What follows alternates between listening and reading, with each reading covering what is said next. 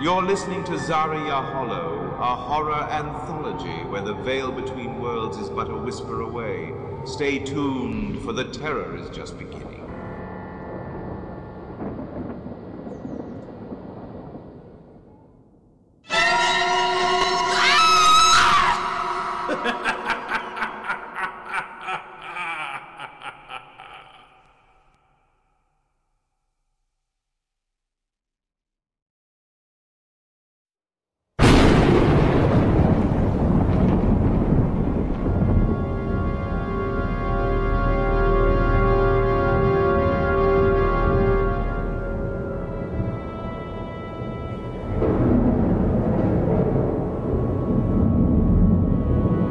In this mystical landscape, the snow-veiled ruins of the once bustling Shadowbrook camp, now a ghost of its former self, lie cradled in the arms of the wilderness.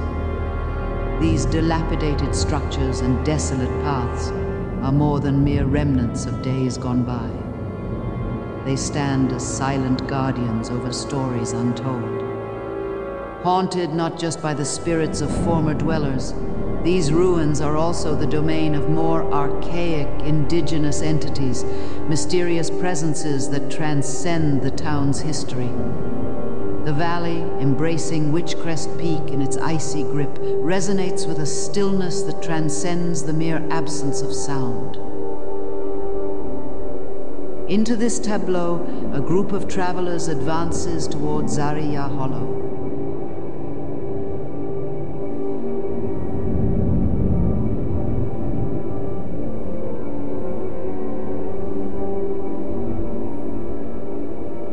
Their path meanders through the eerie tranquility of the countryside, weaving past the spectral remnants of Shadowbrook Camp. Here, the travelers experience a tangible shift in the atmosphere, a sense of being watched by invisible entities as ancient whispers are carried on the wind.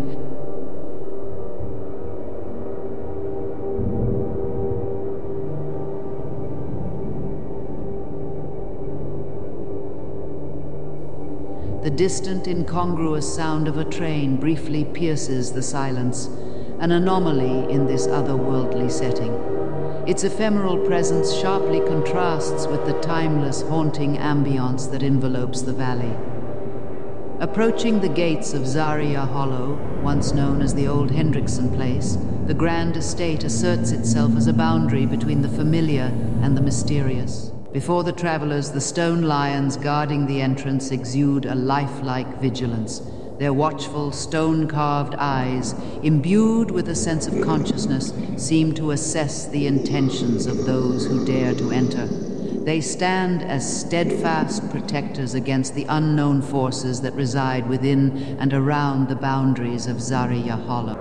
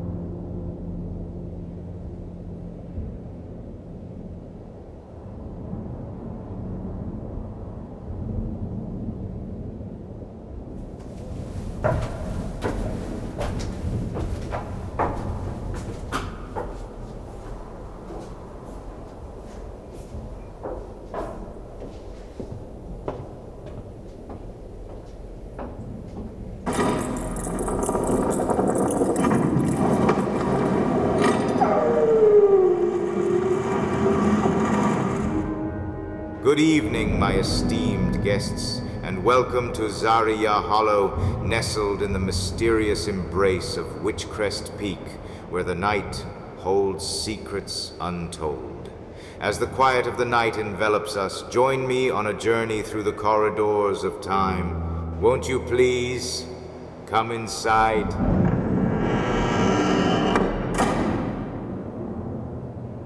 Picture in your mind the winding corridors, softly lit by the warm glow of antique lamps, where every step echoes with the whispers of history. If you listen carefully, you may hear the echoes of the past, as they regard you here and now. As we traverse these hallowed halls, notice the ornate tapestries that line the walls, each one concealing its own enigmatic tale. The air is heavy with the scent of aged wood and well-worn leather, a scent that has lingered here for generations. We've now arrived at the grand staircase, its steps polished by countless footsteps over the years. Ascend with me, and as we climb, imagine the echoes of soirees and gatherings that once graced this elegant space. The portraits of souls long past watch over us, their eyes seemingly following our every move, a silent audience to the unfolding mysteries. At the top of the staircase, we reach a colossal wooden door, adorned with intricate carvings, and beyond it, my study, a sanctuary of knowledge and enigma.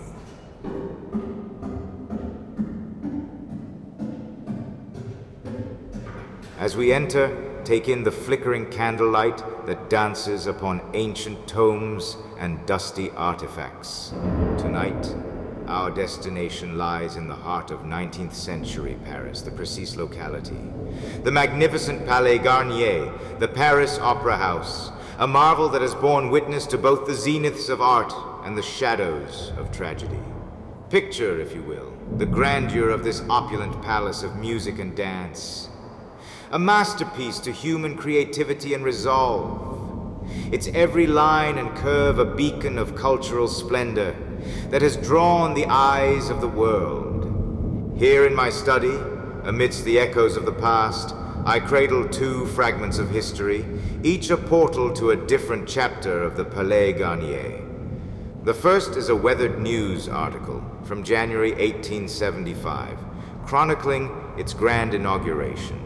An event that celebrated the temple of artistry and ambition. But as often is the case, within the heart of beauty lies a tale of sorrow. This second piece, a stark contrast to the first, recounts a tragedy that befell this symbol of elegance. It speaks of the catastrophic fall of its chandelier, an incident not born of fiction, but of a harrowing reality. A disaster that claimed the life of a concierge, casting a shadow over the opera's luminous facade. And whom, you might ask, captured this tale with the deft touch of a master? None other than a singular Frenchman, an author who danced on the fine line between fact and fiction. He crafted a narrative that weaves these truths with the threads of legend, creating a tapestry rich with intrigue and mystery. His book, A Symphony of Words, invites us to explore the blurred boundaries between the real and the imagined, between the glories and the ghosts of the Palais Garnier. Now, I must tell you, I have read many of this man's tales and journalistic articles in my day, and even if you think you know this tale, I promise you, there is more here than meets the eye.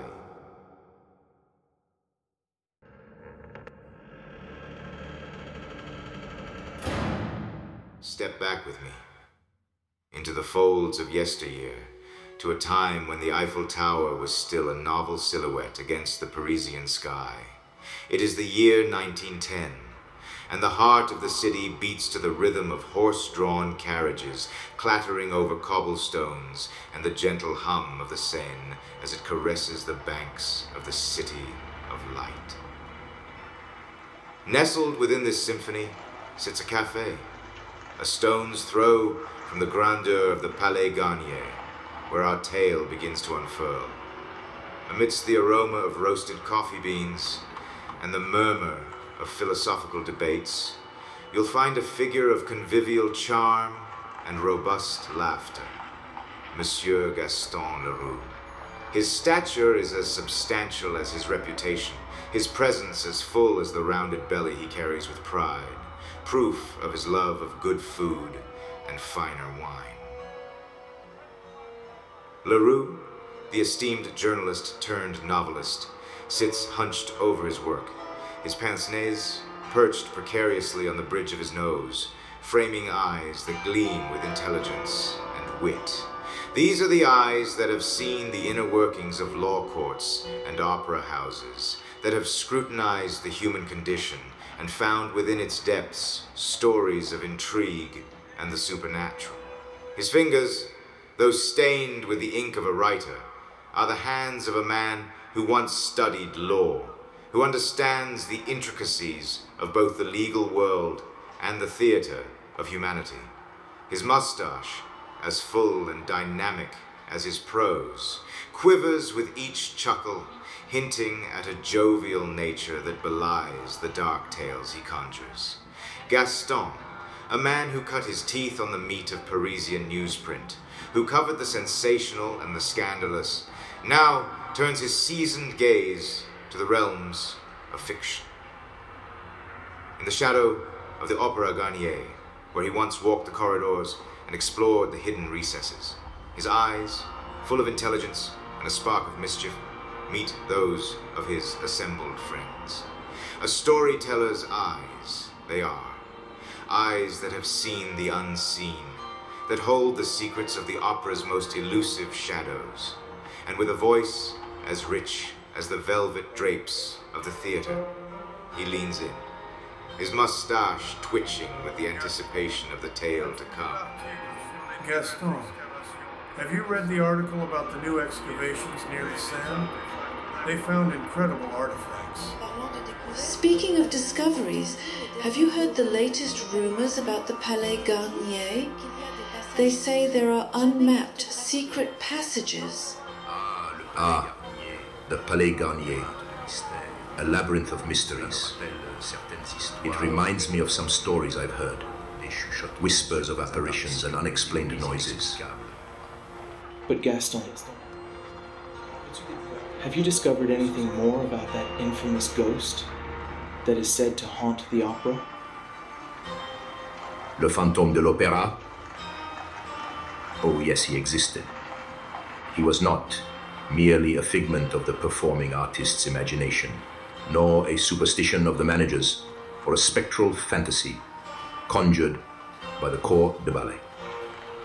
In flesh and blood he stood, donning the veil of a ghost, a spectral shadow, a spirit in the opera's halls. Upon my meticulous examination within the archives of the National Academy of Music, I discovered a startling correlation between the alleged fantôme and a sensational scandal that once captivated the bourgeoisie of Paris. These events that transpired merely 30 years ago remain etched in the minds of the venerable elders of the dance foyer. Their recollections of Christine Daae's mysterious disappearance, the elusive Vicomte de Chagny, and the grim discovery of his elder brother's body by the underground lake remain as vivid as yesterday. Though none at the time saw the phantom's hand in these events, my pursuit unveiled the obscured truth. Countless inquiries pointed to an extraordinary existence, and I stood at the brink of renouncing my search, haunted by the spectre of doubt. It was my encounter with the Persian, the credible witness once thought a lunatic, that brought clarity. Through his eyes and the undeniable evidence he provided, including Christine Daae's own letters, the truth emerged from the shadows. Le fantôme de l'opéra was no myth. It was the Persian's earnest tales and Christine's heartfelt correspondences that unveiled to me the poignant saga of Le fantôme de l'opéra. His existence, once debated, was as tangible as the quivering candle flames casting shadows upon the opera's walls. The Persian to me became the bearer of truth. In his quaint apartment on the Rue de Rivoli, he lay dying, yet his legacy was immortal. The stories he entrusted to me, the evidence of a lifetime. Christina's letters, once mere ink on paper, now shone with the clarity of stars in a Parisian night. They dispelled all shadows of doubt, all whispers of disbelief. Le fantôme, son ange de la musique, était réel. And so, with a heart both heavy and exalted, I speak these words, not as a prelude to fiction, but as a chronicle of truth. Le fantôme de l'opéra lived, breathed, and loved. Amidst the grandeur and the whispered legends of the opera, there was one, a silent custodian of truths, whose revelations I was privileged to receive. The opera house, a fortress of music and mystery, had borne witness to a story that intertwined the fate of its denizens with the spectral enigma known as Le Fantôme de l'Opéra.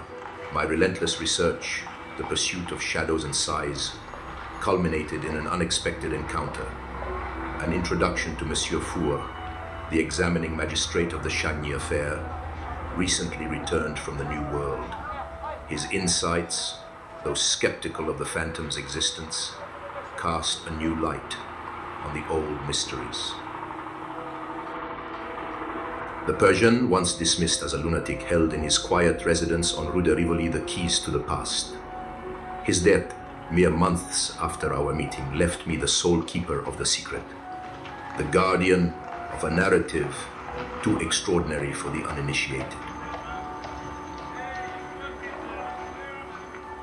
As I scoured the opera's vast underbelly, a place where time seemed to stand still, I stumbled upon a discovery that would forever alter the course of my investigation. Imagine, if you will, the solemnity of a basement intended to serve as a final resting place for a time capsule, a treasure trove of voices from the past, preserved on phonographs for future generations. It was here, amidst the quiet toil, that a workman's tool struck not upon stone or earth, but upon the macabre. A corpse, a relic of flesh and bone, hidden in the shadows. Could it be?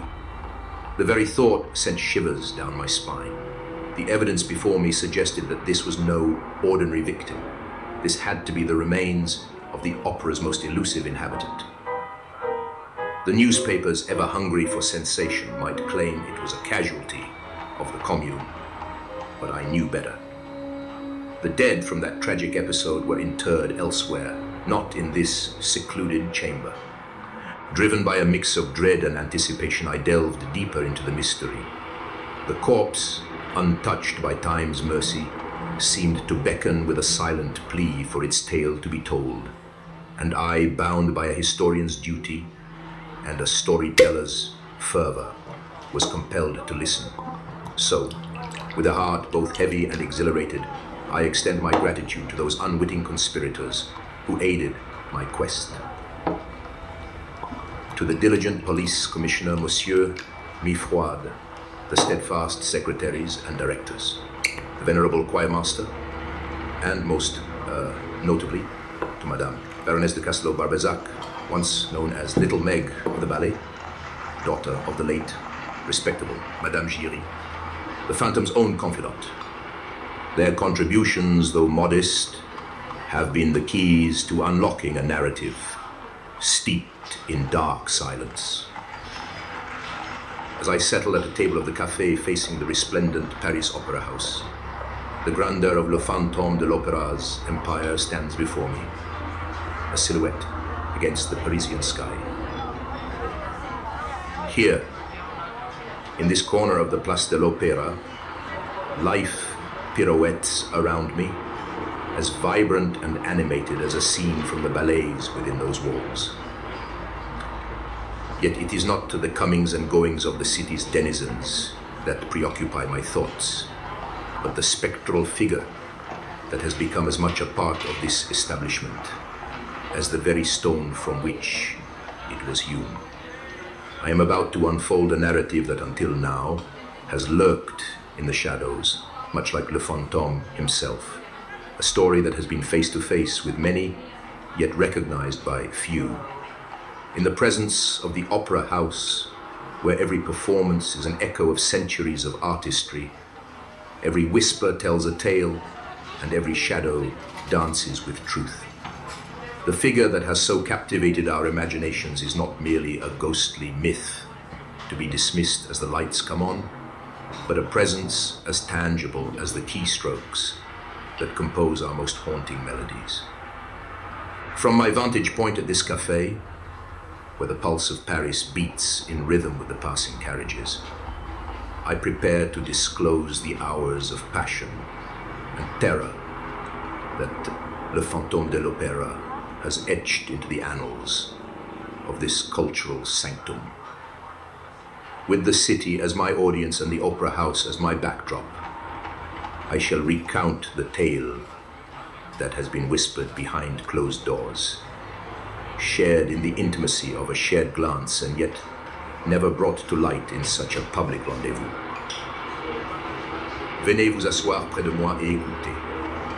Chez Ami, come closer and listen as I, amid the clatter of cups and the murmur of this Parisian crossroads, reveal the face of a story that has long been veiled. The tale of Le Fantôme de l'Opéra emerges not just from the labyrinthine passages beneath the stage, but from the very heart of Paris herself.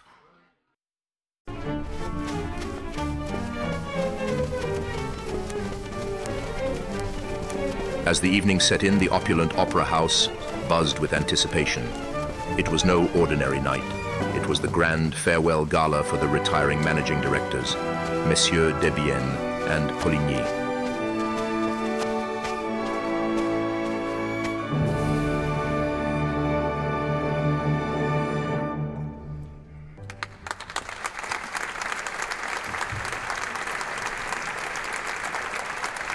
C'était magnifique. Peut-être.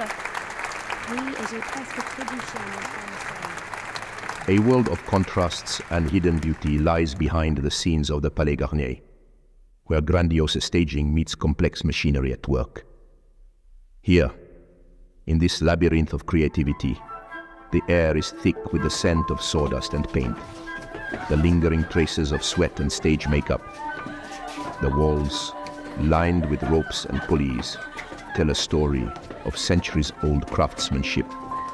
They rise high, lost in shadows, connecting the world of the audience with the ethereal realm of the performers. It's a place where every corner, every dimly lit nook holds a secret. From costumes draped over chairs, waiting like silent, colorful ghosts of performances past, to props that have seen more of life and drama than many of the performers themselves.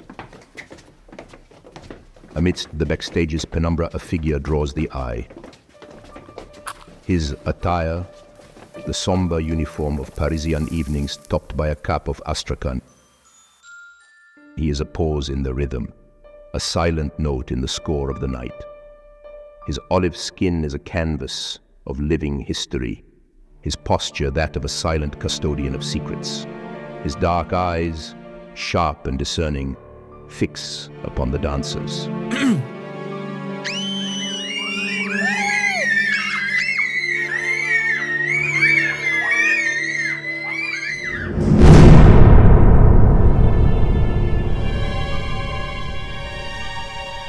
They fleetingly question, is he the ghost, the fabled spectre, or a man shrouded in the mythos of the opera?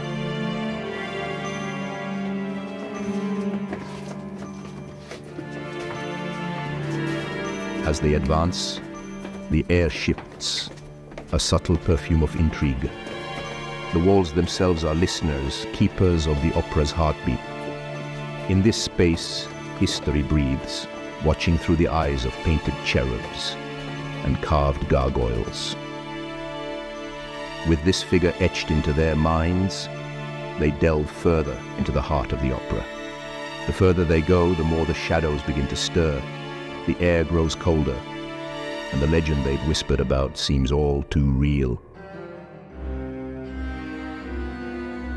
It is here, in the quietude of the backstage, within a corridor kissed by shadow, where the silence speaks as loudly as an aria. The ballet girls' gazes are drawn to the dance of candlelight against the dark.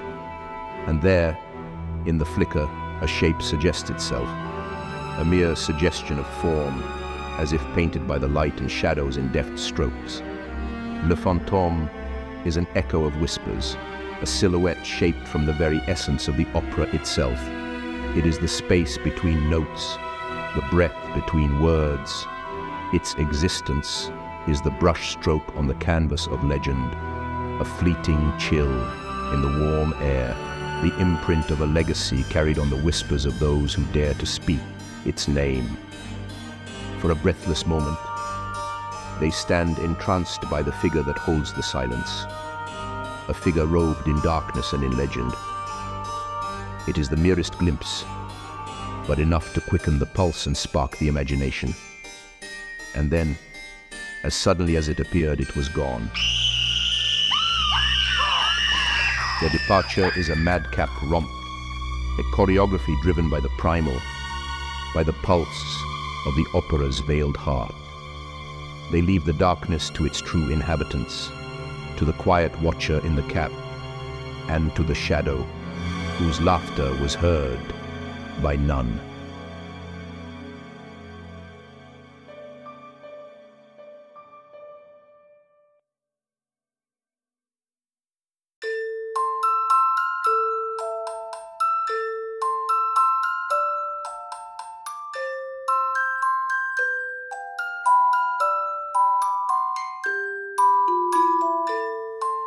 In the midst of this celebratory air, the dressing room of La Sorelli, a distinguished ballerina, became the epicenter of sudden chaos.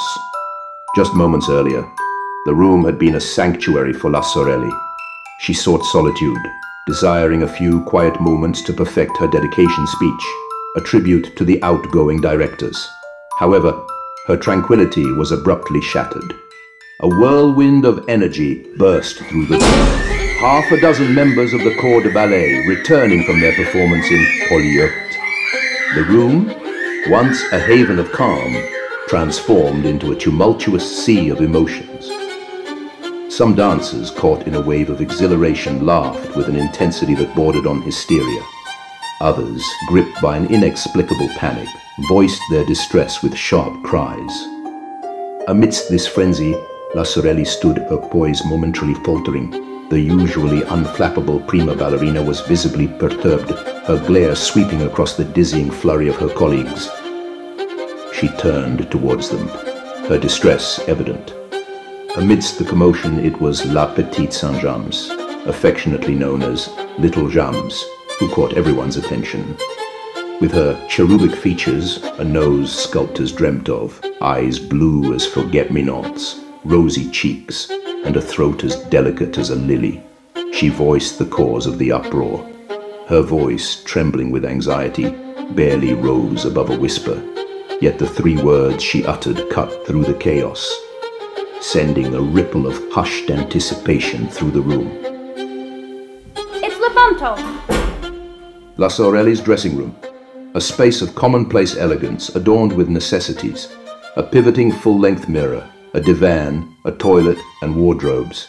The walls bear engravings, mementos of a bygone era of glory, portraits of famed dancers gracing the old opera on the Rue Le Pelletier. To the Corps de Ballet, this room is a palace, contrasting their shared chaotic spaces filled with song, squabbles, and the clink of glasses filled with cassis, beer, or rum. Little beast! La Sorelli, superstitious at heart, trembles at the mention of Le Fantôme de l'Opéra. Her belief in ghosts, both general and specific, heightens her curiosity. Did you really see him? As plainly as I see you? Little James collapses, overwhelmed. Then little Meg, Jiri with her distinct appearance and sharp tongue, chimes in. If that was him, he's very ugly. Oh, yes! The dancers burst into a cacophony of voices. They speak of the ghost, a gentleman in a black suit, materializing from the walls haunting the corridors of the opera. Ah, you see Le Fantôme everywhere. Indeed, the opera has been abuzz for months, with tales of this ghostly figure in a black dress coat, gliding silently like a shadow, unseen and unheard, yet ever present. The legend of Le Fantôme de l'Opéra has grown monstrous among the ballet. Each dancer claims encounters with this supernatural being, sparking both terror and laughter. But beneath their mirth lies a palpable unease, indeed for several months now. The opera had been abuzz with tales of a ghost clad in a black dress coat. This spectral figure, they say, glided from top to bottom of the building, silent as a shadow. It never spoke to anyone, and no one dared to speak to it. As soon as it was seen, it would vanish without a trace, in a manner that baffled understanding. This shadowy presence walked noiselessly, befitting a true ghost. Initially, people mock and joke about this spirit, likening it to a man about town or an undertaker. However, the legend of the phantom had swelled to monstrous proportions within the corps de ballet. Nearly all the girls claimed to have encountered this supernatural being and felt victim to its malevolent enchantment. And ironically, those who laughed the loudest were also the most disturbed by it. When the ghost chose to remain unseen, it marked its presence with events that were either amusing or disastrous, for which, according to superstition, the ghost was always responsible. Whether it was an accident, a practical joke among the ballet dancers, or even a missing powder puff, the blame invariably fell on the ghost, this phantom of the opera. In the bustling world of the opera, many figures roamed in black attire, yet none sparked as much intrigue as one particular ghostly figure. This entity, unlike the others, was rumored to cloak a skeletal frame beneath its black dress suit, at least according to the claims of the ballet girls. They even whispered that the ghost bore a skull for a head. But how credible were these tales? The origin of the skeleton story traced back to Joseph Bouquet, the chief scene shifter, known for his practical nature and not one to indulge in superstitions. He insisted he had encountered the ghost. Their meeting, not exactly nose to nose considering the ghost's apparent lack of one, happened near the little staircase leading to the cellars. Bouquet's glimpse of the ghost was brief, yet vivid enough to etch an indelible image in his memory. Whenever asked, Joseph Bouquet would describe the ghost in haunting detail. Venez, asseyez-vous avec moi, mes enfants, et je vous raconterai l'histoire. Listen well, for the account I must relay is as true as it is chilling. Within the bowels of our opera, amidst the rigging and the shadows, I glimpsed the unimaginable, Le Fantôme.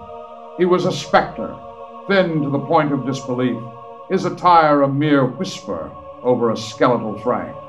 His eyes, they were pits of despair, so deep and dark that the soul itself seemed to have been drawn out of them. Two large black holes they were, as if the very essence of life had been plucked from his skull.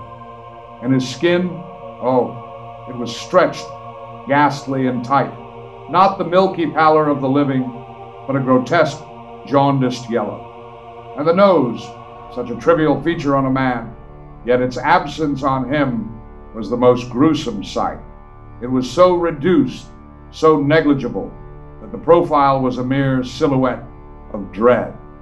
Only a few strands of hair, dark and lonesome, dared to mark his forehead, as if afraid to associate with the horror below. This vision torments me, etching into my mind an image of such dread that sleep has become a stranger to me. This phantom, he is as real as the fear that now grips my heart, a reminder of our own fragility. Heed my words, for within these walls he walks, a shadow among us, a silent harbinger of our own mortality. Despite his efforts, Bouquet couldn't trace the phantom after it vanished, as if by magic. Bouquet's reputation as a level-headed man lent a certain gravity to his words, intriguing and alarming the opera's staff and patrons. His story prompted others to claim sightings of this skull-headed figure in a black suit. Initially, some skeptics suggested Bouquet might have been pranked by an assistant. However, a string of bizarre, inexplicable incidents began to occur, unsettling even the most rational minds. Consider the case of the fearless firefighter Papin. Capitaine, je dois vous parler d'une affaire très étrange. Une rencontre qui défie toute explication. They call me Papin, and I've walked through flames, faced down the smoldering breath of destruction without so much as a flinch. But this, my friends, this was no ordinary fire, no simple burst of flame. This was something colder, something that made even a fireman's blood run cold. It was just a routine check in the cellars of the opera, a place more accustomed to echoes than footsteps. I was alone, or at least I thought I was. I ventured deeper than usual, lantern in hand, the light casting long dancing shadows against the walls. That's when I felt it, a shiver down my spine, a sense of dread I couldn't shake. And then, out of the shadows, it came. Not a blaze, but a head of fire it seemed, floating in the darkness. No body to speak of, just this blazing head alight, hovering at the height of a man's heart. I've seen many things in my line of work, but never a sight like this. I could not move, could not cry out. My very courage, the essence of a fireman, seemed to desert me. It was as if the flames themselves had taken form, a specter of fire come to mock the living. And as quickly as it appeared, it was gone, leaving nothing but the stench of cold embers and my own hammering heart.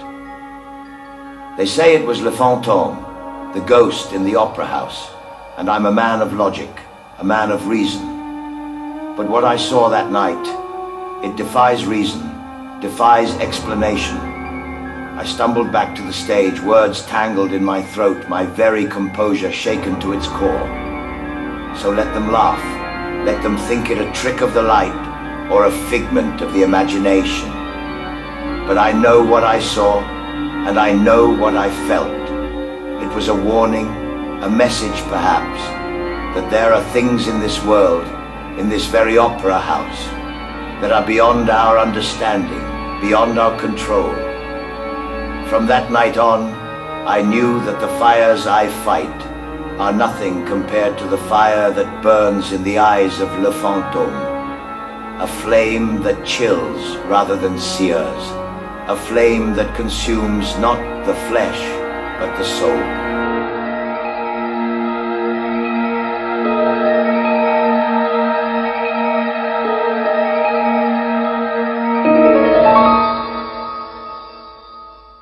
This account baffled the corps de ballet. The fiery head bore no resemblance to Bouquet's description or any other. After much debate, the dancers hypothesized that the phantom could change heads at will, a thought that sent them spiraling into fear. Their dread was so intense that even the sight of a dark passageway or dimly lit corridor sent them fleeing in terror. To safeguard everyone in the opera from these supposed supernatural threats, Lazzarelli, accompanied by all the dancers, placed a horseshoe on the table in the concierge's hall. This horseshoe, meant as a protective charm, was to be touched by anyone entering the opera, save for the patrons, as a defense against the malevolent forces lurking from cellar to attic. Interestingly, this horseshoe and the story behind it are not fabrications. You can still find the horseshoe today on the concierge's hall table at the opera house, a silent witness to the frenzy and fear that once gripped the corps de ballet. Listen.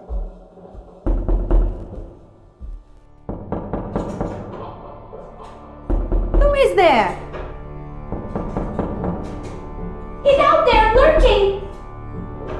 Is there someone behind this door? Yes, there must be. Please don't open it.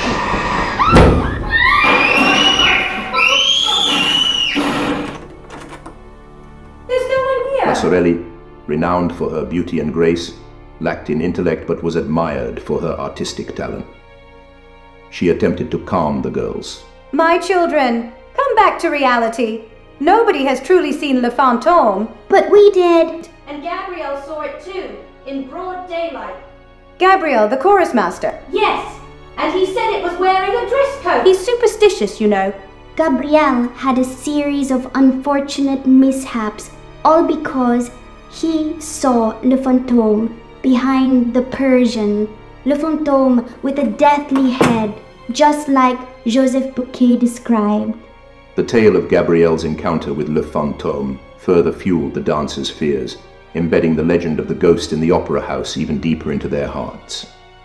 Joseph Bouquet should keep quiet. Why should he? Mama says Le Fantôme does not like to be pestered.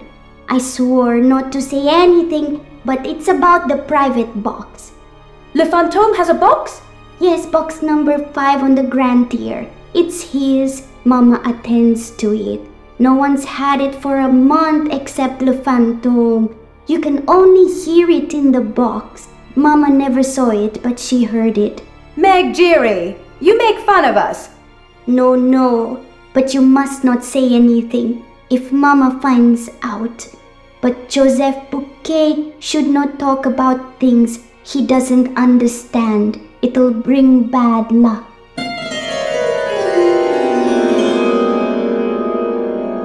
Suddenly hurried footsteps and a breathless voice. Cecile, are you there? What's wrong, Mother? Joseph Bouquet is dead, found hanging in the 3rd cellar, and they sang a hymn to the dead around his body. It's Le Fantôme. Now, I will never be able to give my speech. The investigation into Joseph Bouquet's death offered no clear answers, ruling it as a natural suicide. The opera house buzzed with the grim news. The dressing rooms emptied as the dancers, led by Lasorelli, scurried through dim corridors to the foyer, their steps quick and fearful.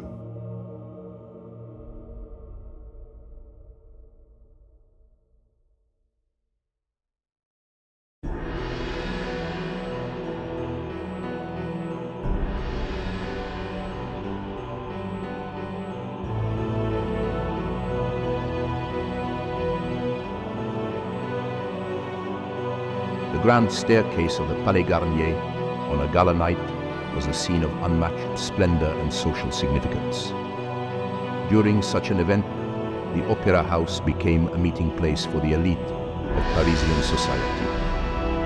The Count de Chagny remarked that no other gala performance ever equaled the grandeur of these occasions. The privileged attendees who were part of the high society and the arts would later recount these events to their children and grandchildren with fond memories. The grand foyer itself was a rich architectural marvel, adorned with lavish decorations and bustling with the energy of the attendees. The elite, dressed in their finest attire, would gather here, their conversations and laughter filling the air, creating an atmosphere of elegance and opulence. The event was not just a celebration of the arts, but also a social gathering where the who's who of Parisian society mingled, discussed, and flaunted their status. In this vibrant setting, one could witness the intermingling of different layers of society, from renowned artists and composers to the nobility and affluent patrons of the arts. The grand esclaire of the Paris Opera on a gala night was therefore not just a symbol of the city's cultural richness, but also a reflection of its social dynamics and the importance of the opera as a cultural institution. Paris had not forgotten the remarkable contributions of Monsieur de Bienne and Poligny during those challenging years. when success wasn't merely about dedicating one's life to their work, but also about making the ultimate sacrifice, that of money. Monsieur Debienne had displayed remarkable generosity with his own fortune, while Poligny had been equally extravagant with the resources entrusted to them. Their dedication had temporarily obscured the financial struggles of the noble enterprise they managed. However, as time passed, rumors began to circulate about the administration's extravagance, which had been both artistic and luxurious. This led to challenges, as they were accused of burning the candle at both ends, pushing the limits of their financial capabilities. Government officials expressed concern, and the situation was exacerbated when the government commissioner, prompted by the Undersecretary of State of Fine Arts, confronted Messieurs Debienne and Poligny. This strained their relationship with the ministry. Money became a pressing issue due to their substantial commitments at the beginning of their management. The political press grew increasingly hostile, drawing unfavorable comparisons with the previous leadership. Despite their efforts, the failure of the Endymion's ballet, for which they had made significant sacrifices, left Messieurs Debienne and Poligny disheartened. 3 months later, they relinquished their positions to two government-friendly figures, that of Messieurs Armand Moncharmin and Firmin Richard. On the first landing, La Sorelli collided into the Count de Chagny, who was climbing up the stairs. I was just going to see you. Ah, Sorelli, what a lovely evening. And Christine Daae, what a triumph. Impossible. 6 months ago she sang like a door hinge. But please forgive us, my dear Count. We are in a hurry. We are on our way to investigate the news of a poor man who has been found hanging by the neck. At that very moment, the administrator was passing by them, who stopped abruptly when he heard the subject. What? How do you already know that, ladies? Well, forget about it for tonight, I beg you. Do not talk about it, and especially to Messieurs Debienne and Poligny. They do not know yet. It would be too painful for them on their last day. Debienne's fiery temperament was legendary, wasn't it? He had a vision that transcended the ordinary. True. And Poligny, with his knack for smooth negotiations and astute business decisions, they really complemented each other. But why did they leave so abruptly? It's the talk of the evening. There's something puzzling about their early departure from such a thriving venture. The air is thick with intrigue and whispers. As glasses clink and the music plays on, the mystery of their sudden farewell continues to captivate the imagination of Paris. La Sorelli stands gracefully, a glass of champagne in hand, poised to deliver her farewell speech to the departing directors. The corps de ballet, a blend of youth and experience, gathers around, their conversations a soft hum beneath the grandeur of Gustave Boulanger's paintings. Ladies and gentlemen, we gather to bid adieu to our esteemed directors, Messieurs Debienne and Poligny. Most dancers, still adorned in their ethereal tulle skirts, exude a refined demeanor befitting the occasion. All that is except for La Petite Jamme. 15 and carefree, she flits about, her laughter and antics jarring within the composed atmosphere. Oh, did you hear about the Fantôme and poor Joseph Fouquet? This is neither the time nor the place. Amidst the delicate balance of celebration and decorum, Messieurs Debienne and Poligny ascend the steps, their faces adorned with practiced Parisian smiles. But beneath the facade of cheerfulness, there lies a hidden depth of sorrow, unspoken yet deeply felt. We honor the legacy and dedication of our directors. Suddenly, from the exuberant La Petite Jamme, an outburst shatters the veneer of festivity. It's the Phantom!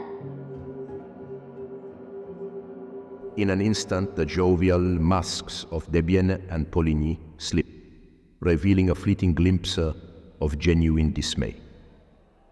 A hush falls over the crowd as the reality of the opera's resident spirit and the shadow it casts becomes palpably present. The atmosphere in the foyer of dance, once a blend of elegance and controlled excitement, now teeters on the edge of chaos. La Petite Jamme, her voice quivering with terror, points through the sea of elegantly dressed guests. Le fantôme de l'opéra. A hush falls over the crowd as eyes turn to a face so ghastly, so unearthly, a skull-like visage that chills the soul. The spectre, a presence of nightmarish countenance, becomes the center of an unintended spectacle. The crowd's initial fear quickly turns to amusement. They laugh, nudging each other, jesting about offering a drink to this phantom of the opera. But as quickly as he appeared, the phantom vanishes, melting into the shadows, elusive as a wisp of smoke. Amid the commotion, La Petite Gyrie's voice pierces the air, a shrill tone akin to a peacock's cry. The two older gentlemen attempt to soothe La Petite Jamme, their efforts a contrast to the growing frenzy. La Sorelli, unable to complete her speech amidst the upheaval, is visibly infuriated. Messieurs Debienne and Poligny, seizing the moment of distraction, make a swift exit, their departure as fleeting as the phantoms. No one expresses surprise at their hasty departure, for it is well known that a more intimate ceremony awaits upstairs in the foyer of singing. There, in the grand entrance of the management office, a feast is set for a final, more personal farewell with close friends. As the grand banquet at the Paris Opera House reached its climax, a moment of great significance unfolded, intertwined with a reminder of the vast and mysterious expanse of the Opera House itself. The outgoing directors, Messieurs Debienne and Poligny, prepared to hand over the reins of the Opera House to their successors, Armand Moncharmin and Firmin Richard. This traditional ceremony, steeped in history and importance, was marked by the passing of the tiny master keys. These keys, more symbolic than practical, represented the immense responsibility and authority vested in the role of the Opera House directors, including access to its 2,500 doors and countless closets and cabinets. The guests, aware of the ceremony's significance and the daunting complexity of the Opera House, watched with a mix of reverence, curiosity, and a hint of bewilderment. Debienne, with a sense of solemnity, took the keys from his pocket. As they glinted under the chandeliers, they were not just potent symbols of authority, but also keys to a labyrinthine marvel filled with secrets and hidden passages. He extended them towards Moncharmin, whose hand trembled slightly as he reached out to accept them. This simple gesture marked the end of an era and the beginning of a new chapter in the storied history of the Paris Opera.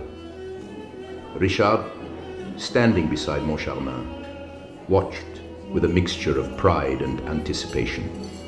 Now in Moncharmin's possession, the keys were not just a testament to the trust and responsibility being transferred, but also a symbol of the intricate world they were about to navigate.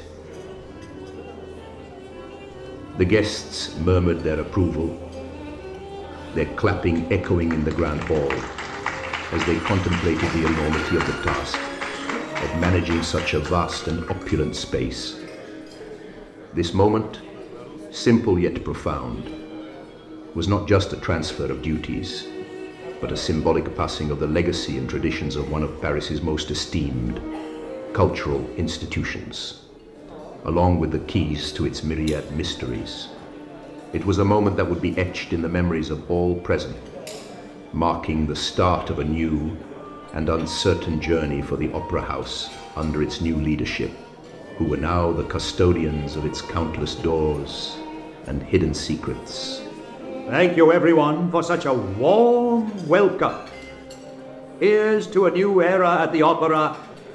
We are honored to take on this mantle. Thank you, Messieurs Debienne and Poligny, for your remarkable stewardship. At the end of the table, a ghastly figure reminiscent of Le Fantôme de l'Opéra sits silently, casting an eerie presence.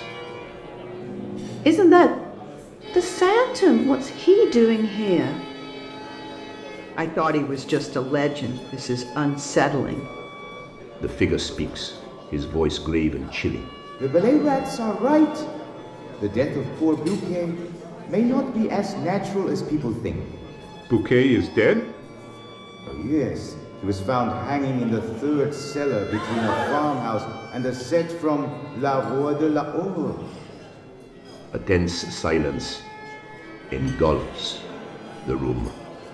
Debienne and Poligny look at each other, their faces pale. Richard, mon cher man, we must speak privately. Excuse us, please. The guests watch in stunned silence as the four men hurriedly leave the banquet. In the now quiet chamber, the guests exchange glances, the festive atmosphere replaced by a sense of mystery and unease.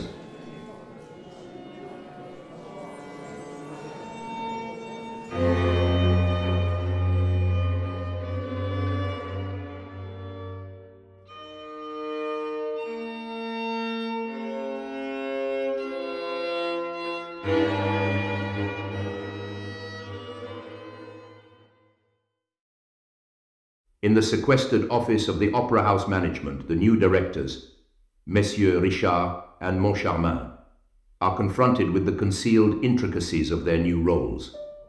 A hidden realm behind the grand curtains begins to unfold. Debienne and Poligny, their faces pale, share a look of dread. What is this all about? You seem troubled. Do either of you know the man at the end of the table? The one who spoke of Bouquet? No, we thought he was an acquaintance of yours. In that case, we advise you to change the locks, all of them in secret.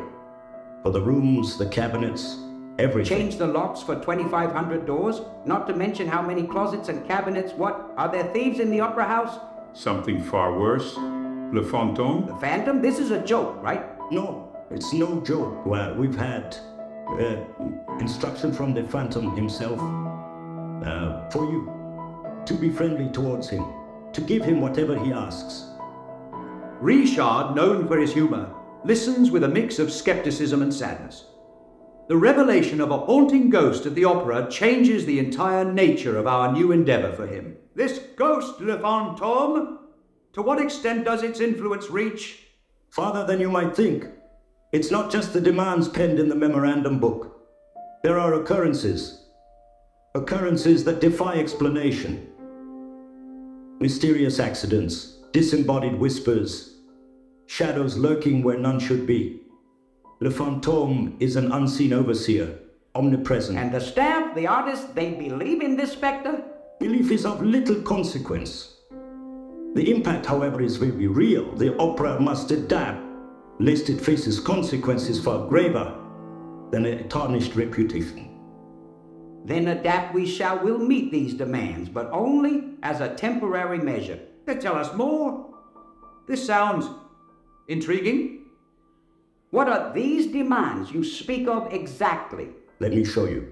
The management of the opera is required to give performances of the National Academy of Music the splendor befitting the premier lyric stage in France.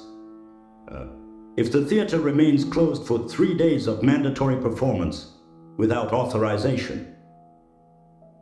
If the director is notoriously over budget or actively doing bad business, such as not paying the artists, employees, or agents.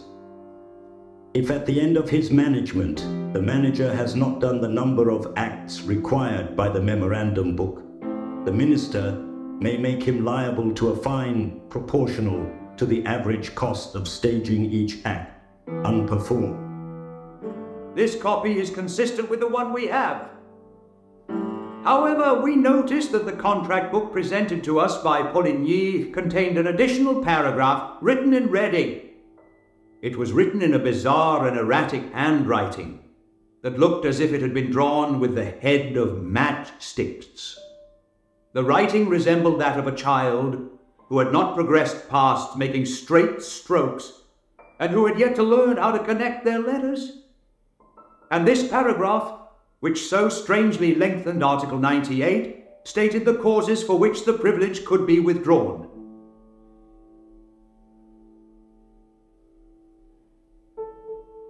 If the management delays the monthly payment by more than 15 days that they owe to Le Fantôme de l'Opéra, the monthly allowance is fixed until further notice at 20,000 francs, 240,000 francs per year.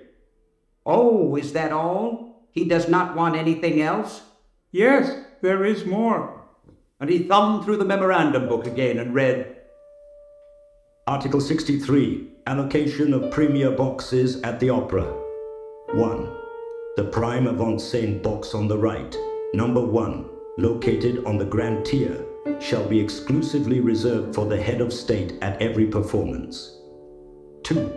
Box number 20, positioned at the stalls level, will be accessible each Monday, whereas the first tier box number 30 will be open for use every Wednesday and Friday, specifically reserved for the Minister of Culture. 3. Daily reservation of box number 27 on the second tier is dedicated for the esteemed prefects of the Seine and the Chief Commissioner of the Paris Police Force. 4. For every performance, box number 12 on the fourth tier is to be made available to the Director of the Conservatory of Music, intended for declamations by students of the institution. Additionally, as highlighted by Monsieur Poligny with a marked emphasis, a further clause, penned in striking red ink at the conclusion of the article, distinctly states, Box number 5, prominently situated on the grand tier, shall be unconditionally reserved for all performances, explicitly for Le Fantôme de l'Opéra. And on that note, all we could think to do was rise and warmly shake hands with our two predecessors, congratulating them for conceiving this charming little joke, which proved that old French humor was still very much alive. 240,000 francs does not just grow on trees. And have you considered what it cost us to not rent box 5 on the grand tier and reserve it for a ghost for all performances? Not to mention that we have to refund the subscribers. It's awful. Really, we don't work to entertain ghosts. We would prefer to leave. Yes, we would prefer to leave. But in the end, it seems to me that you are far too kind to this ghost. If I had such a troublesome ghost, I wouldn't hesitate to have him arrested. But where? And how? We have never seen it. But how do you know when he comes to his box? We never saw him in his box. Then rent it out. Well, gentlemen, if you want to rent out Le Fantôme's box, you just try it.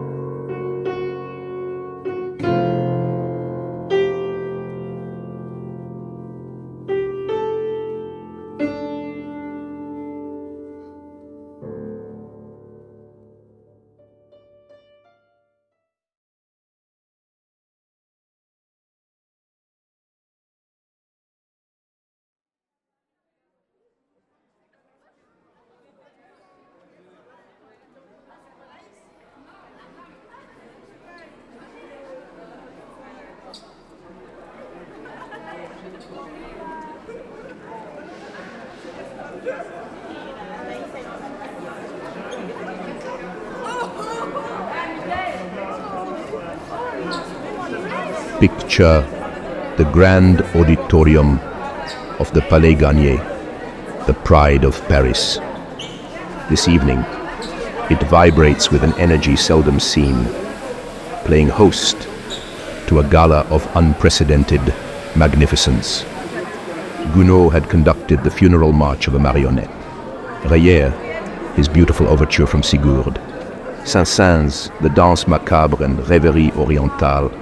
Massenet's unpublished Hungarian march. Guiraud, his Carnaval, Delibes, the Slow Waltz from Sylvia, and the Pizzicati from Coppelia. Mademoiselle Krauss and Denise Bloch had sung. First, Mademoiselle Krauss sang Le Bolero from Vêpres Sicilienne, and then Mademoiselle Denise Bloch sang Le Brindisi from Lucrece Borgia. As the evening's splendor unfolds, Maestro Charles Gounod returns to the conductor's baton. Earlier, the audience was enraptured by his excerpts from Romeo and Juliet.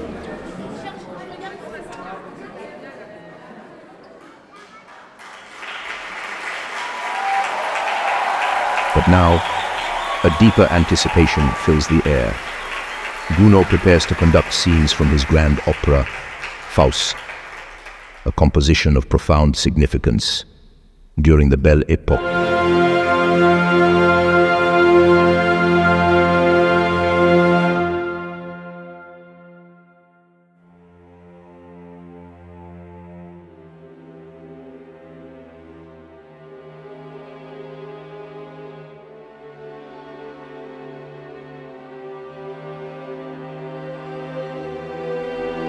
For those among you, my friends, who have yet to experience the spellbinding tale of Faust, allow me to draw back the curtain on this operatic masterpiece.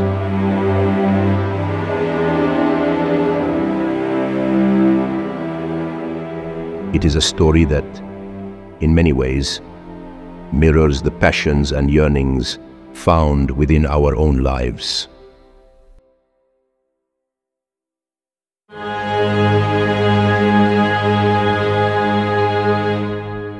The story unfolds with our protagonist, an aging scholar named Faust, who, in his despair over the futility of life, summons Mephistopheles, the devil incarnate. He trades his soul for a second chance at youth, leading him down a path of passion and peril.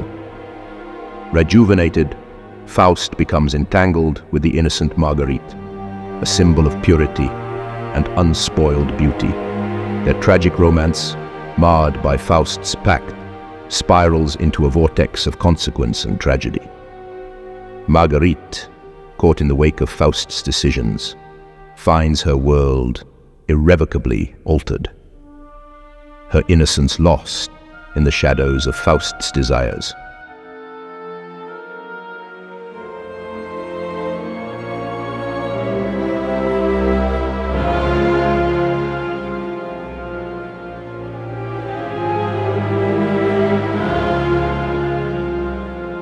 As the glittering lights of the Palais Garnier shine upon the elite of Paris, our gaze is drawn to two distinguished gentlemen, the Chagny brothers, whose presence commands the admiration of many. Observe Count Philippe de Chagny, standing tall and regal in his private box. At 41 years, he exudes an aura of seasoned nobility. His stature is above average, his posture reflecting the confidence of a man accustomed to his role in high society. His face, pleasing and well-formed, is marked by a hard brow and penetrating cold eyes that seem to assess the world with a discerning gaze. Dressed impeccably in the finest evening attire, he embodies the quintessence of Parisian aristocracy. Beside him stands his younger brother, Raoul. Despite being in his early 20s, he possesses a youthful appearance that makes him seem almost 18. His delicate features are framed by a little blonde mustache, and his eyes, a clear blue, shine with innocence and curiosity. His complexion is fair, almost feminine, a contrast to his brother's more seasoned visage. Raoul's attire, though elegant, carries a hint of the naval influence from his recent ventures, blending the adventurous spirit of a sailor with the refinement of a noble upbringing. Together, the Chagny brothers present a striking picture. Philippe with his air of aristocratic assurance, and Raoul radiating the fresh promise of youth. As they stand side by side, they are a living embodiment of the grace and complexity of the Parisian elite. Qu'est-ce qui vient ensuite sur le programme, Philippe? C'est Faust de Gounod. Ah, je ne l'ai jamais entendu auparavant. Toi, mon frère, tu n'as jamais vu le Faust de Gounod? Ah, you see, brother, we've arrived at one of the most powerful scenes in Gounod's Faust, the finale, the prison scene. Let me provide some context for you, especially since tonight we're only witnessing fragments of the opera. In the opera, Marguerite, the innocent and pure-hearted young woman, falls victim to Faust's seduction, a consequence of his pact with Mephistopheles. Overcome with guilt and despair, she tragically ends the life of her child, a decision that leads to her imprisonment. Here, in this scene, we find Marguerite in her prison cell, not just confined by bars, but also by her overwhelming guilt and sorrow. Her mind is a whirlwind of confusion, despair, and fragmented memories of her love for Faust. The aria she sings is heart-wrenching, a poignant blend of her lament for her fate and longing for redemption. Into this scene of desolation Faust re-enters, desperate to save Marguerite. Accompanied by Mephistopheles, he is horrified to see the consequences of his action. The scene reaches its emotional apex as Marguerite struggles between her love for Faust and her moral and spiritual anguish. Ultimately, she rejects Faust's offer of escape, choosing instead to place her faith in divine salvation. It's a powerful statement of her inner strength and a tragic acknowledgement of their irrevocable fate. This scene, Raoul, is more than just a dramatic high point. It's a haunting exploration of the consequences of our choices, the battle between love and morality. It's what makes Faust such a compelling masterpiece.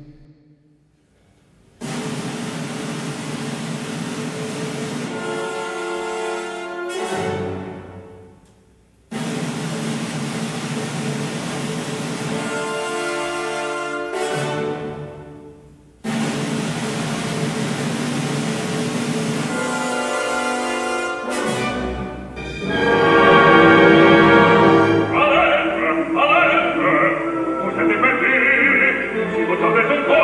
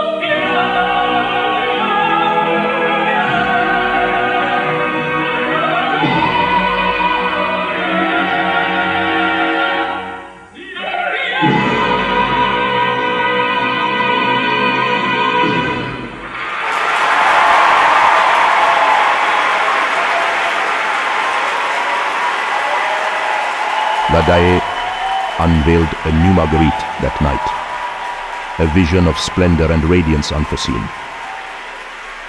The entire auditorium erupted, a sea of patrons standing, their cheers and tremors like waves crashing in a storm of admiration. The hall had borne witness to Christine, overcome with emotion, collapsing into tears and then fainting in the embrace of her fellow performers. The esteemed critic, P. de Saint-Va, immortalized this transcendent moment in his column, aptly titled, "The New Marguerite." An artist in his own essence, he recognized the depth of her talent, acknowledging that on this night, Christine Daae brought more than her voice to the opera's stage.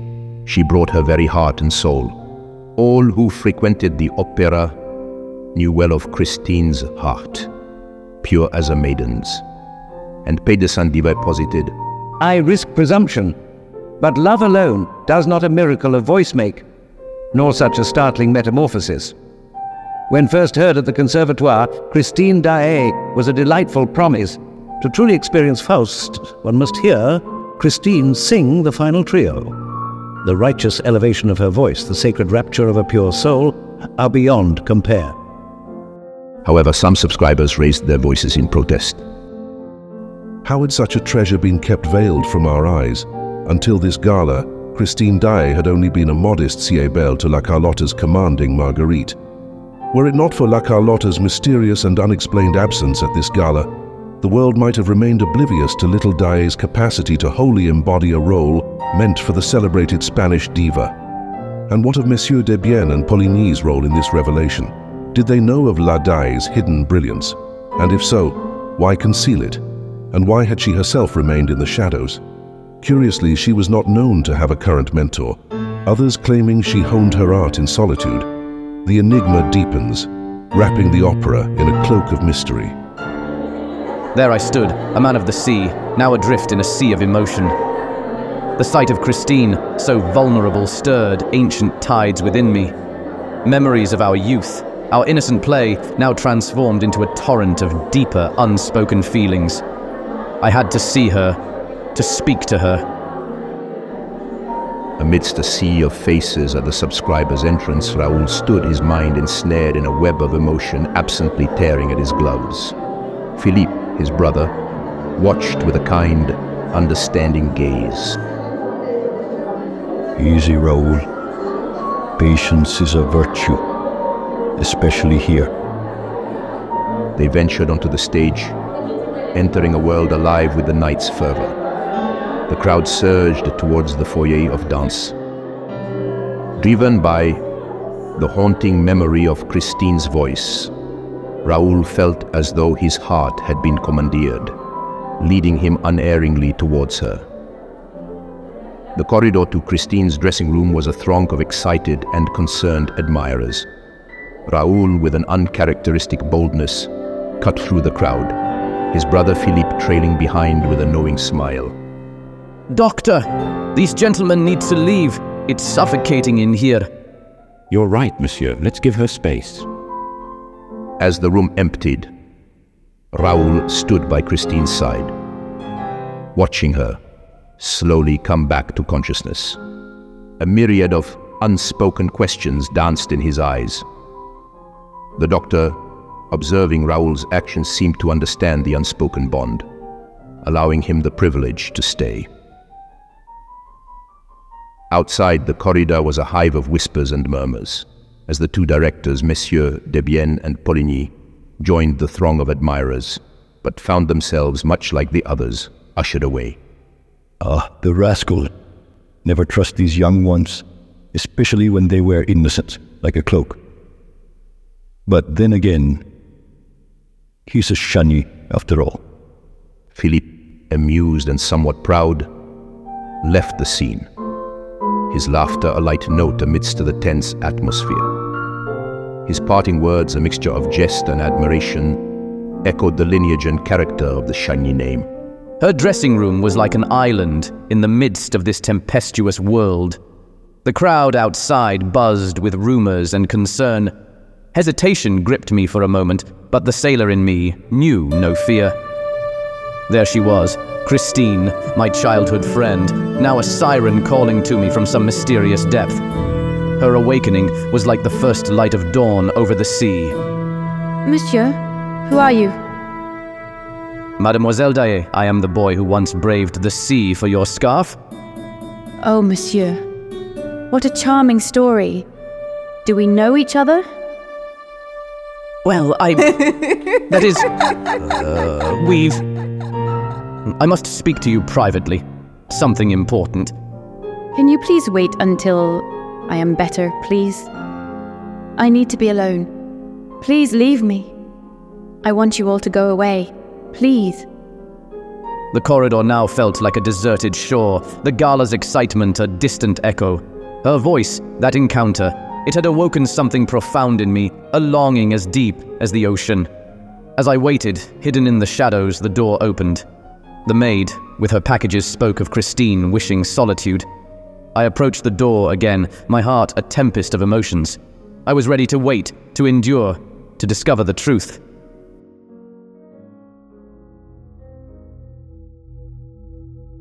Christine, you must love me. How can you say that? I sing only for you.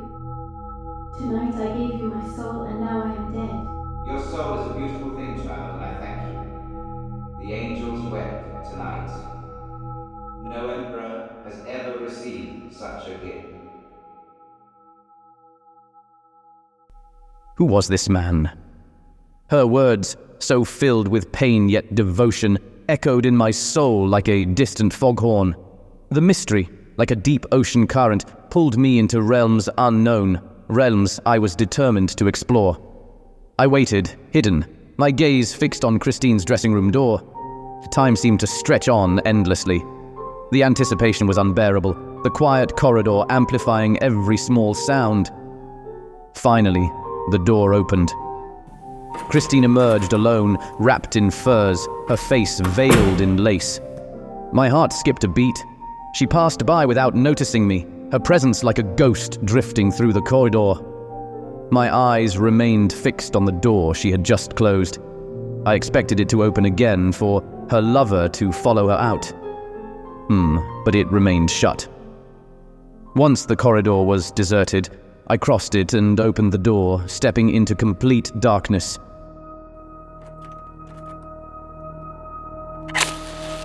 I know you're here, hidden like a coward. In the dimly lit dressing room, Raoul embarked on a fervent quest. He searched for the source of that mysterious voice, the unseen rival who dared whisper declarations of love to Christine.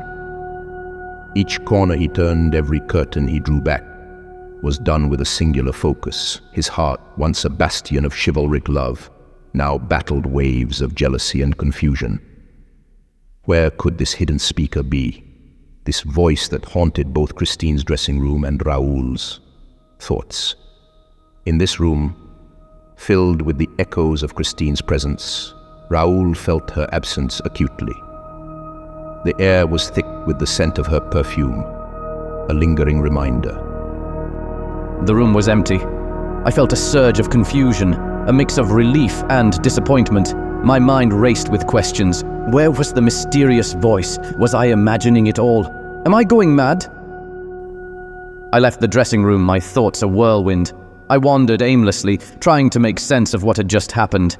The icy air hit me as I reached the bottom of a narrow staircase, snapping me back to reality. Which way is the way out?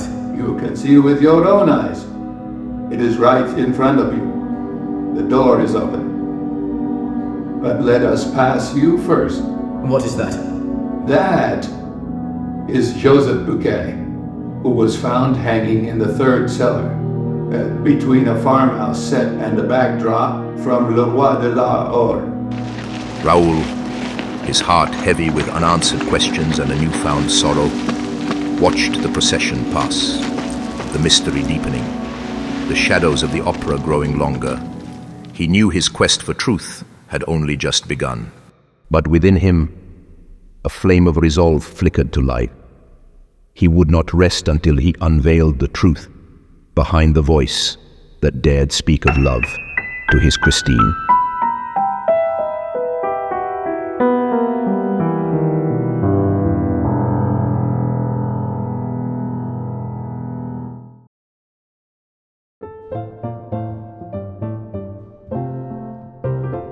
Now, Monsieur Armand de Moncharmin wrote such a voluminous memoir with particular attention to the fairly long period of his co-managing.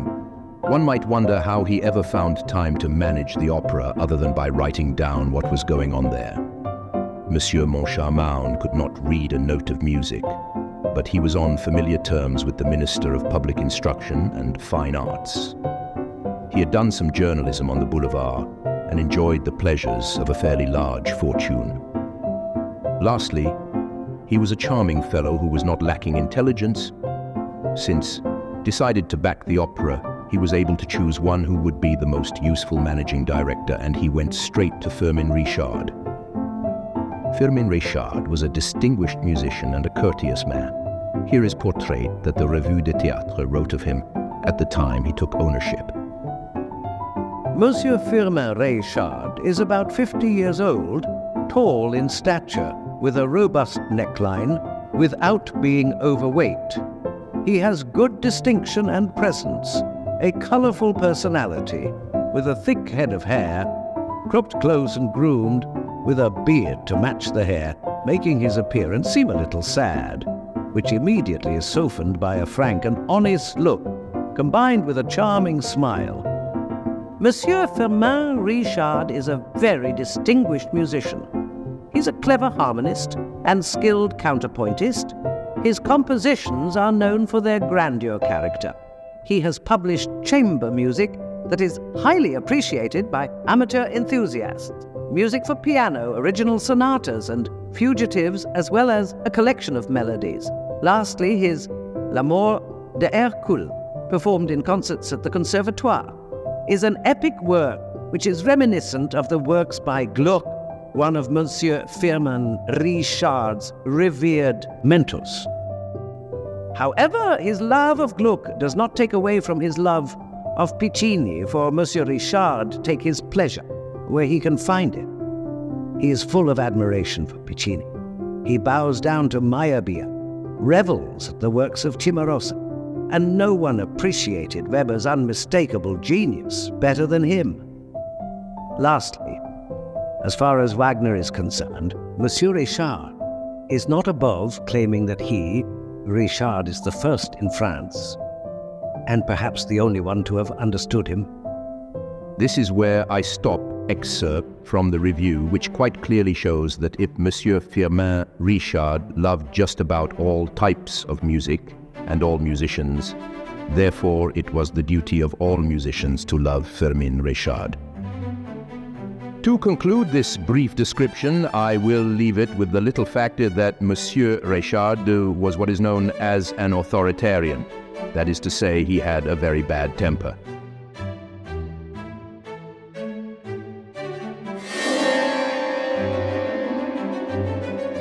The first few days that the two partners spent at the opera were all spent in the joy of now finding themselves the masters of such an immense and handsome enterprise. Certainly they had forgotten all about the curiously bizarre story of Le Fantôme, when an incident occurred which proved to show that, if it was a farce, that the joke was not over.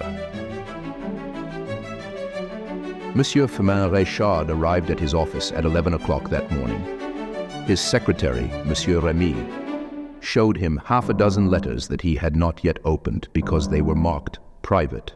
One of these letters immediately caught Richard's attention, not only because the inscription on the envelope was in red ink, but also because it seemed to him that he had seen this handwriting somewhere.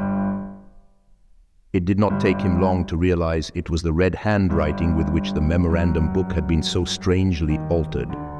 He recognized the strokes and its childlike appearance. He unsealed it and read,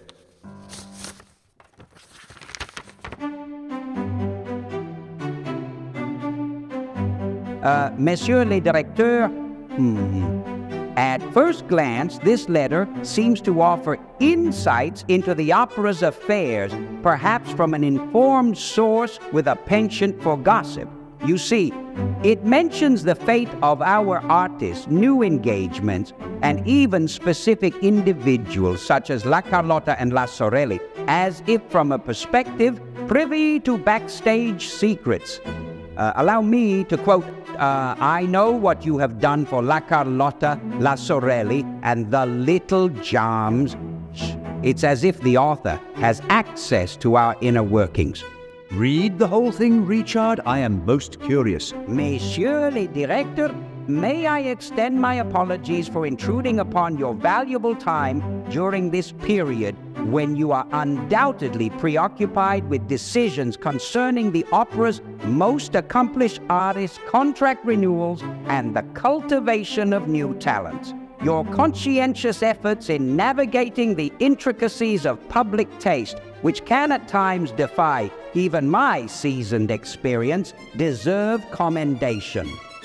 I am well aware of the remarkable contributions you have made to artists such as La Carlotta, La Sorelli, and the young Gems, as well as others whose exceptional qualities, talents, or potential have not escaped your discerning eye. I trust you can decipher the allusions in my words, for they do not pertain to La Carlotta, whose vocal performance resembles the squeaking of a syringe and is better suited to the ambassadeurs or Café Jacquin, nor to La Sorelli, whose acclaim primarily concerns her, shall we say, undercarriage, nor to young Jams, whose dance, delightful though it may be, evokes the grace of a meadow calf. I do not refer to Christine Daae either, for her undeniable talent remains underutilized, owing to what I perceive as undue restraint on her casting in significant roles. Nonetheless, I acknowledge your prerogative to manage the opera in the manner you deem most fitting. Nevertheless, I wish to capitalize on the fact that you have not yet removed Christine Daae from the company. I kindly request that you allow her to perform this evening in the role of Cybele, as her recent triumph as Marguerite warrants further opportunities that have been, in my opinion, unfairly withheld from her.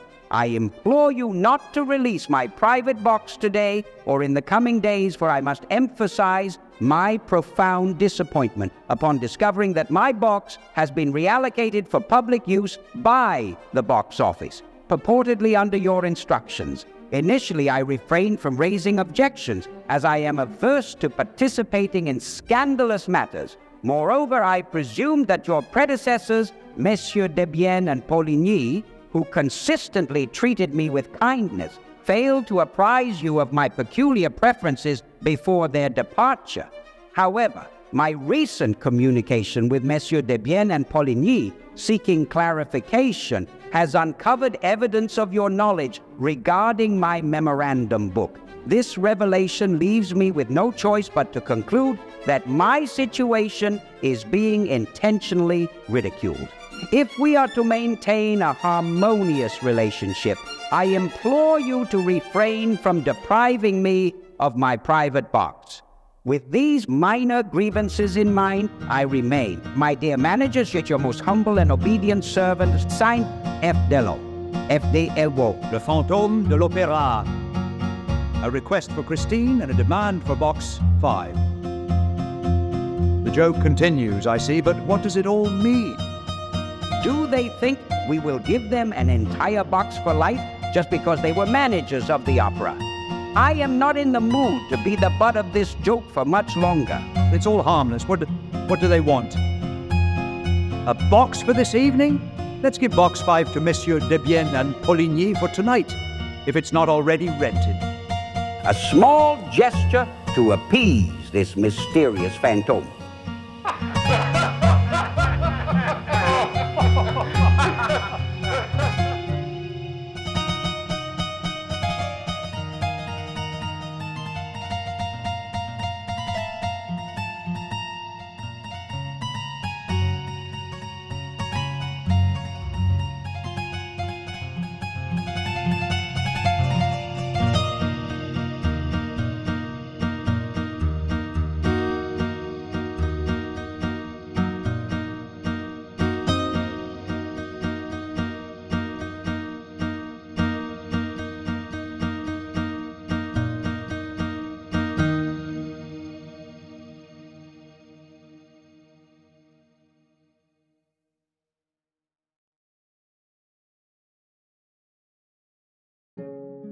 In the heart of Paris, under the vast iron and glass canopy of the Montparnasse station, Raoul de Chagny paces anxiously.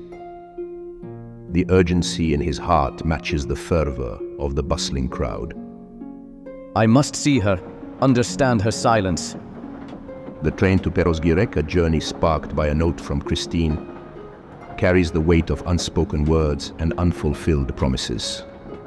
My dearest Raoul, I write to you with a heart heavy with unspoken words and a mind clouded by the shadows of the past. As I pen these words, the memories of our shared childhood in the sunlit days of Perros-Guirec flood my thoughts, bringing both comfort and a piercing nostalgia. Tomorrow marks a day of profound solemnity for me. It is the anniversary of my dear father's passing. Find myself drawn to Perros, to the little church and the quiet graveyard where his soul rests. It is there, amidst the silent whispers of the sea and the gentle caress of the wind, that I feel closest to him. In these moments of solitude and reflection, I often find myself thinking of you, of the days when innocence was our companion and music our shared language. You who bravely ventured into the sea to retrieve my scarf, a gesture that has remained etched in my heart. I leave for Perros today, led by a sacred duty to honor the memory of my beloved father. I feel an inexplicable urge to share this part of my journey with you, to reconnect with a fragment of a past that seems both distant and intimately near. Should your heart and time allow, I would be comforted by your presence in Perros. Perhaps in the quietude of that place, away from the prying eyes and clamorous voices of Paris, we might find a moment of peace and understanding, a moment to share memories, to speak of things left unsaid, and to listen to the silent songs of the past.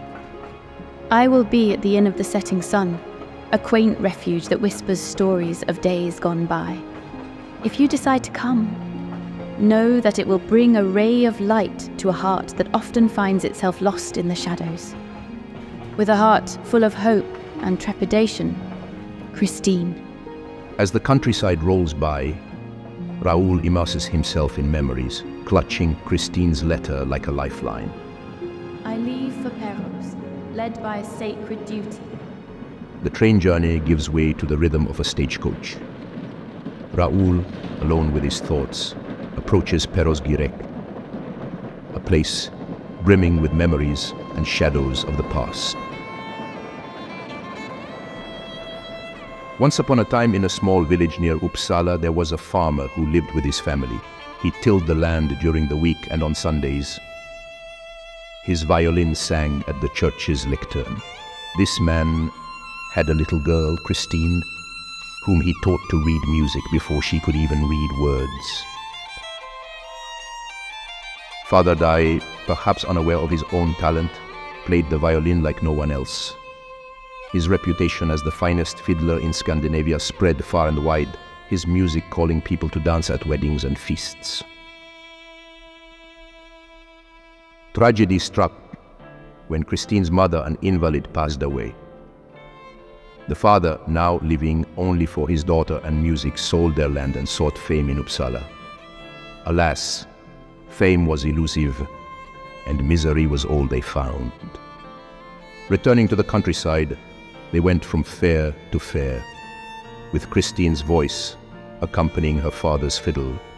It was at the Ljungby Fair where Professor Valerius discovered them and decided to change their lives forever. Those days at the fairs were enchanting. Father's violin drew people from all around, as if under a spell.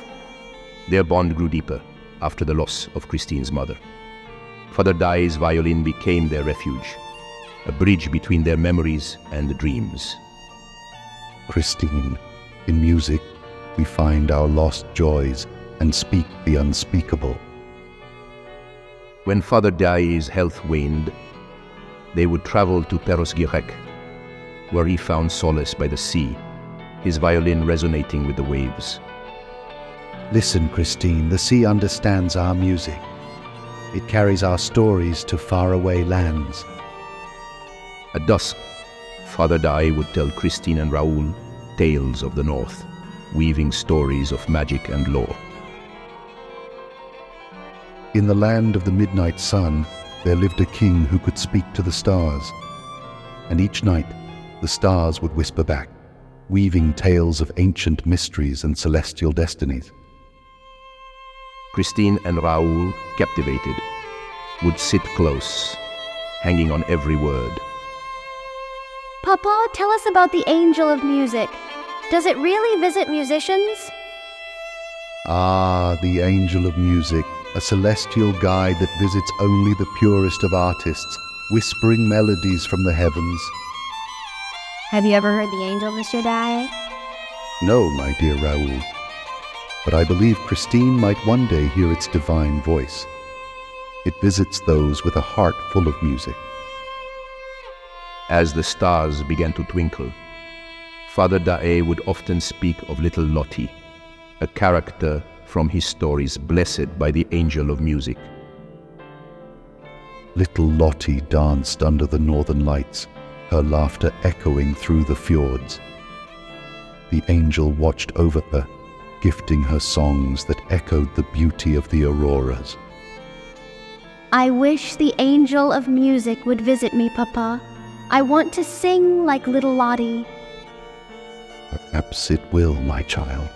The angel comes to those who believe and who pour their soul into every note. Little Lottie thought of everything and thought of nothing. She was a summer bird, soaring in the golden rays of the sun, wearing on her blonde curls her spring crown. Her soul was as clear as her blue eyes. She cuddled her mother, was faithful to her doll, took great care of her dress, her red shoes, and her violin. But above all, she loved to hear the Angel of Music as she fell asleep. Father Dai's voice carried the rhythm of an ancient lullaby, weaving the tale of little Lottie into the fabric of the night. Papa, does little Lottie really hear the Angel of Music? Yes, my dear. In her dreams, the angel whispers melodies that dance like moonbeams on still waters. It's a gift given to those who cherish music with all their heart. Do you think we'll ever hear the Angel of Music, Christine? Maybe, Raoul. Papa says it comes to those with a pure heart and a love for music. I believe in it.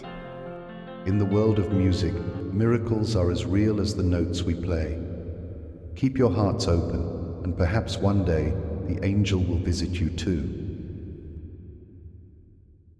He arrives at the Inn of the Setting Sun, his heart racing with a mix of apprehension and longing.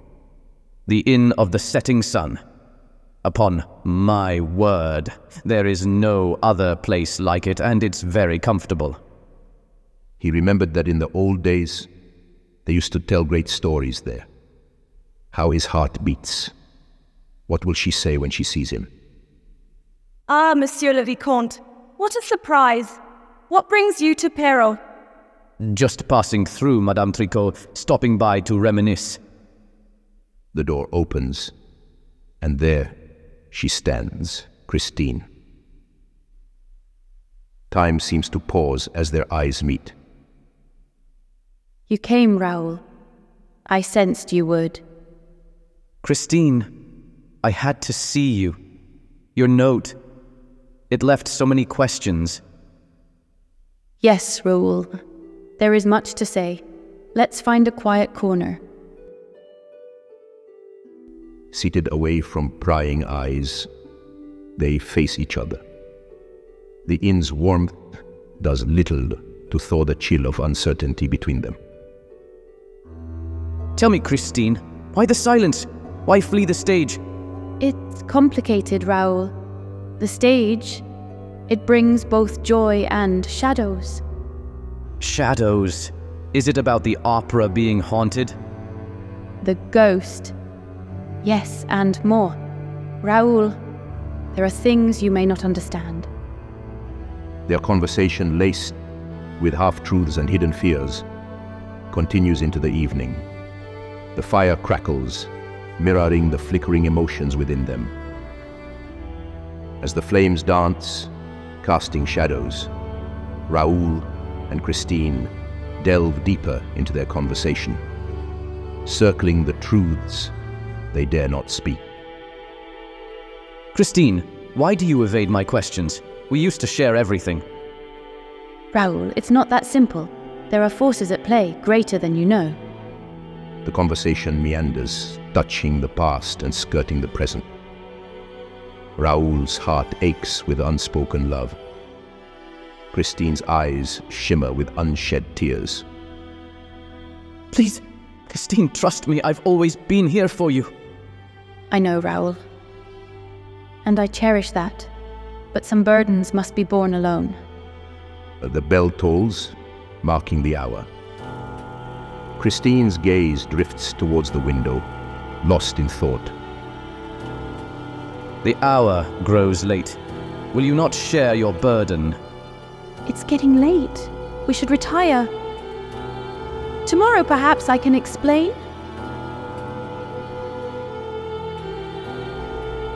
Christine, after all these years, I never forgot you. Raoul, so much has happened. I've been visited by the Angel of Music. Angel of Music? Christine, what do you mean? After my father passed, the angel came to me. She's been guiding me, teaching me. But Christine, the voice I heard in your dressing room, it was a man's voice. What? Christine. No. Raoul, you're mistaken. The Angel of Music is a gentle presence, not a man. She's been my guardian, my mentor. But, Christine, I heard him. He said, "You must love me." It was a man's voice, commanding and real. You're not listening. The angel is not a man. She's been with me, guiding me through my music. You must believe me, Raoul. I want to understand, Christine. But it's hard to believe. Are you sure it's not someone deceiving you? How can you doubt me, Raoul? After all we've shared. You think I'm being deceived? I know what I've heard, what I've felt. Christine, I'm just worried for you. It's all so unbelievable. In the heart of the night, under a sky of stars and whispered secrets, Christine's revelation casts a new light on her mysterious talent, leaving Raoul torn between concern and the desire to believe. As the moon ascends, their conversation is left unresolved, an echo of the unresolved mystery that envelops Christine's life and now draws Raoul into its enigmatic embrace. They part for the night, each lost in their own turmoil. Raoul's mind races with questions, Christine's heart with fears. Raoul lies awake, listening to the night's whisper. The inn of the setting sun sleeps, but his restless heart does not. What secrets haunt you, Christine? What shadows lurk in your silence? Suddenly, a faint sound catches Raoul's attention. Footsteps, light and cautious, creep along the corridor. Raoul rises, curiosity guiding him. Silently he follows the soft echo of those steps down the dimly lit hall. The footsteps lead him to a window overlooking the moonlit village. Below, a solitary figure, unmistakably Christine, hurries towards the shadowy outline of the church. Where are you going, Christine, in the dead of night? Raoul watches, torn between following her and respecting her privacy. The mystery deepens and the night holds its breath.